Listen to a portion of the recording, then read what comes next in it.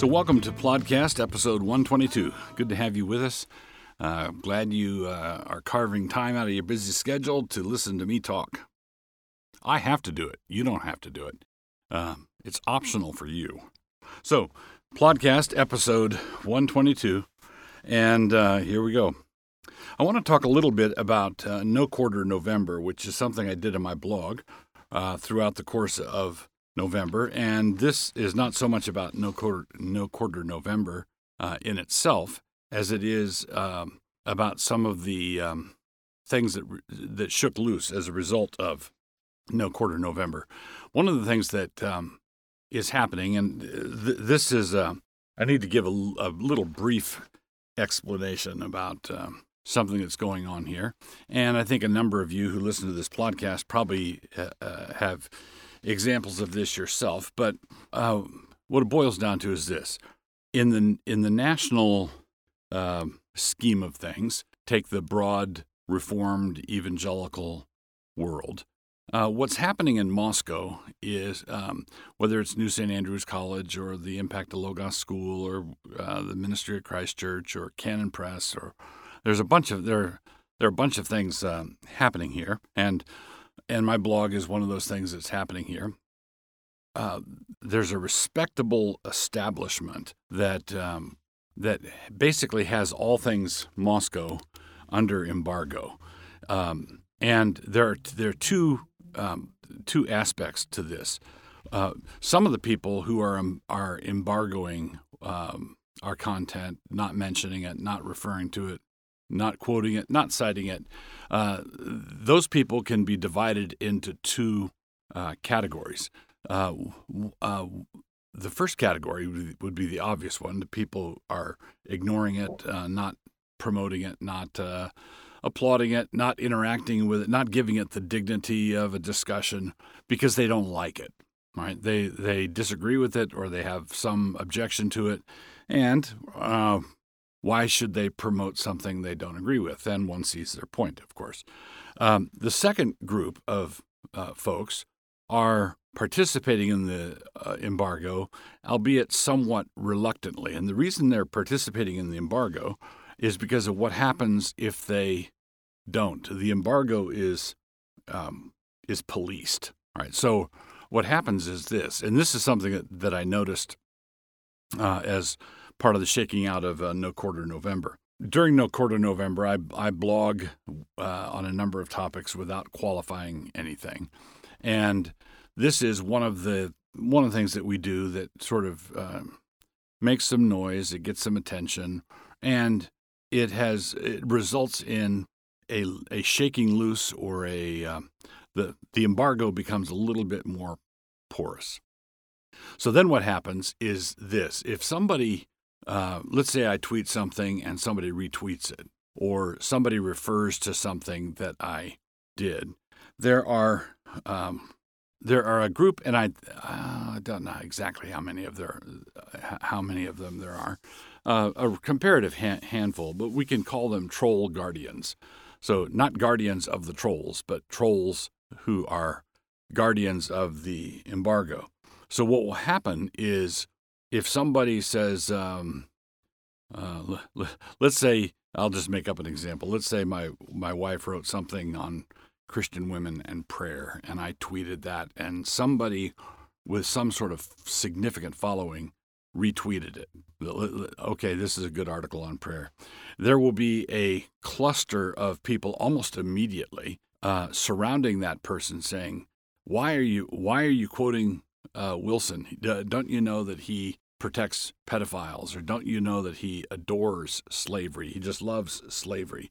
Don't you know that he did this and he did that and he did the other thing?" So basically, there are people who generically like what we do, but they don't like it so much that they're prepared to be swarmed by trolls. So what happens is the embargo is, well, it is worked relatively well, but not as well as they would like.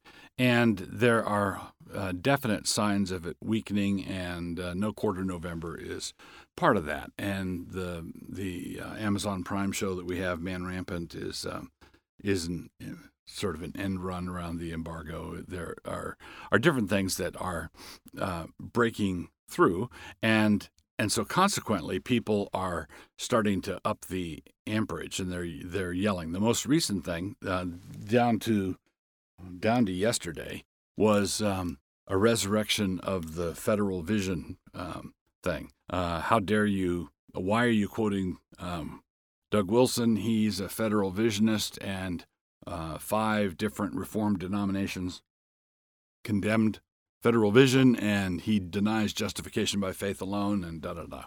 And, of course, I do not deny justification by faith alone. I affirm it. I affirm it robustly. I affirm the imputation of the active obedience of Christ and the imputation of the passive obedience of Christ. This imputed righteousness is a forensic declaration for our justification, etc. You show me a Reformed statement on justification by faith alone, and I will sign it, and I will sign it in my blood. So the noise is just ridiculous, but it doesn't matter if you're trolling people, if you're just creating a commotion, and all someone wanted to do was say something nice about prayer, and they wanted to say, Nancy Wilson, she's a sweet lady, and she wrote this nice thing about prayer. Good luck. Yeah, basically, it's there are people who will not be reasoned with, who cannot be, no explanation is good enough. You state it in if I were to state, for example, to Scott Clark, I said, give me a statement that passes muster with you. Write up a paragraph that you would affirm about justification by faith alone, and I will read it, and then I will sign it in front of you, and you will then say, I don't believe you. So that's what we're up. Basically, that's what we're dealing with. That's what is happening. But I'm not saying this. I'm not sharing this with you, listener, because I'm having a pity party or anything like that. I'm not out here feeling sorry for myself. It's not at all. It's actually, this is all very heartening. It's a very good sign. It's an indication that things are right on schedule, and we're not worried about it. You shouldn't be worried about it, but neither should you be cowed or intimidated by the inevitable appearance of the trolls, who will let you have it if you, as I've seen on Twitter, Moscow Man bad, right? So Moscow Man bad. If anybody starts to act like some of these things might not, there might be another side to a lot of these accusations. There might be another angle on it. Then the amperage, the volume, the decibel level will simply go up. So there you are. All the stuff that you hear from the trolls, if you follow what we're doing on Facebook, on Twitter, on the blog, you will notice this at some point. And when something like this breaks out, just rest assured that the trolls are not what might be called a repository of accuracy. Oh, whether we will be God. So, hamartiology. We're continuing with Plodcast, episode 122, and we come to our hamartiology section, which is, of course, I keep reminding you, the study of sin. All of us are hamartiology majors, and we shouldn't be. So that's why we're considering these things. When we look at the next word, this next word is a hapax, meaning that it occurs in the New Testament only once. So hapax is a single solitary occurrence, which means that if you want to get contextual meanings, you have to go outside the literature of the New Testament. The word is architelones, and it means chief tax collector, not just tax collector, but a chief tax collector. And this, of course, is what Zacchaeus was. The word is found, the solitary use of it is found in Luke 19, verse 2. And behold, there was a man named Zacchaeus, which was the chief among the publicans. So there's one word underneath all of that, the chief among the publicans. He was the head tax collector, and he was rich. Now, it might seem odd to include this word in a review of what the New Testament teaches us about all the different sins, but on reflection, it does make sense. The first thing to note is how routinely the tax collectors are lumped together with all the lowlifes throughout the New Testament. For example, in Mark 2:15, and it came to pass that, as Jesus sat at meat in his house, many publicans and sinners sat also together with Jesus and his disciples, for there were many, and they followed him.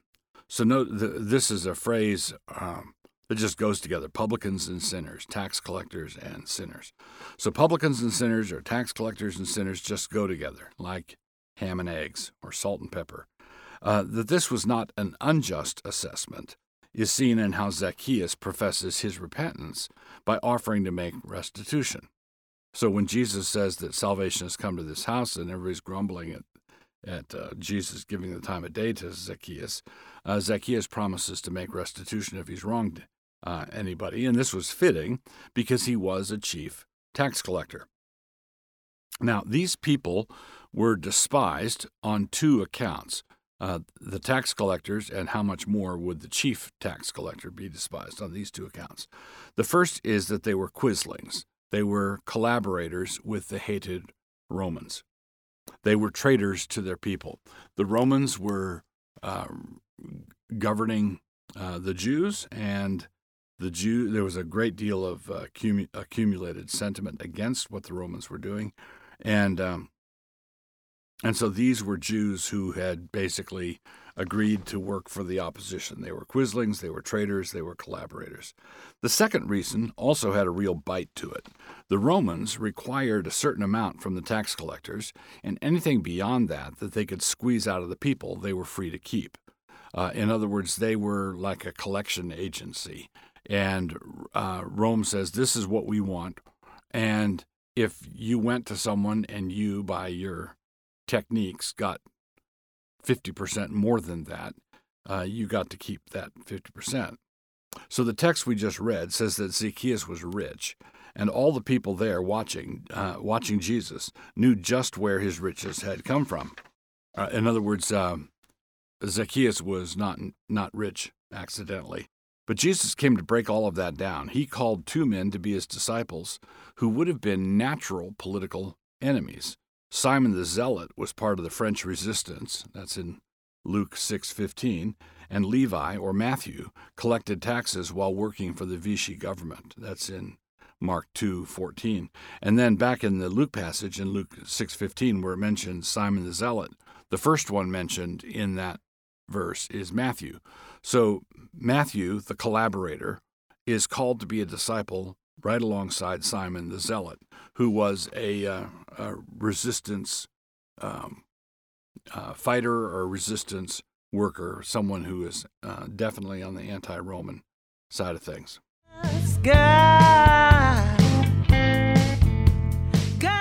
Well, for my book review this time around, I wanted to review a book by a gent named Leif Enger.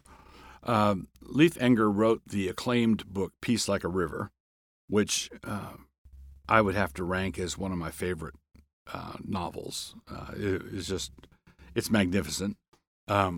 His second novel was something like So Brave, So Young, So Handsome, and which I read, and it was okay. It didn't float my boat the way Peace Like a River did. I don't think it was his strongest effort, although he is a craftsman and he writes very well. And a couple of Christmases ago, I think it was a Christmas present or a birthday present, I forget which, I was given a copy of his most recent novel, which is called Virgil Wander, which I read through and enjoyed very much. It didn't quite get to the level of Peace Like a River, but it it was up there. It was a good book.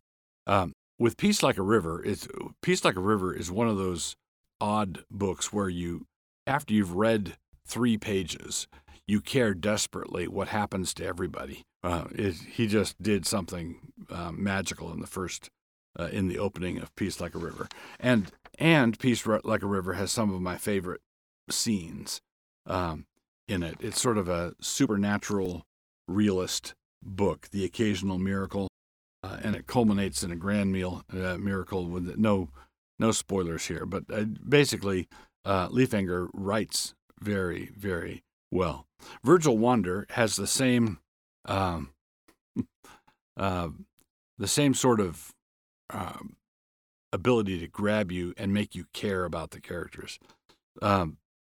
This is Virgil Wander. It's written in the first person, and it's about a guy who's just recently had an accident. He's recovering from that accident. He runs an old movie theater in an upper Midwest town, and the town is a dying town, and not much happens. There are no explosions or motorcycles to speak of in the book, and yet you're made to care very much. So in Peace Like a River, if on a scale of 1 to 10, by the end of the first chapter your level of investment and caring about all the characters is like an 11 out of 1 through 10. Virgil Wander, I would put it at an 8 or a 9. Yeah, I'm not sure that Enger is ever going to be able to surpass what he did with his first book, in my mind. But he gets in the same league with Virgil Wander. So it's not a high drama, high stakes. No, it's not that kind of a book. It's more of a character study. And Enger really shines when it comes to descriptions of people and making you see with your mind's eye what's there in front of you on the page is actually there in front of you in your mind's eye. If you would like a quiet sketch of descriptive character study that holds your interest, there's enough of a plot and enough of a mystery and enough of what might happen that it keeps you through, pulls you through to the end. Enger succeeds in what every author should be attempting to do, which is to make you want to turn the next page. So, Virgil Wander by Leif Enger.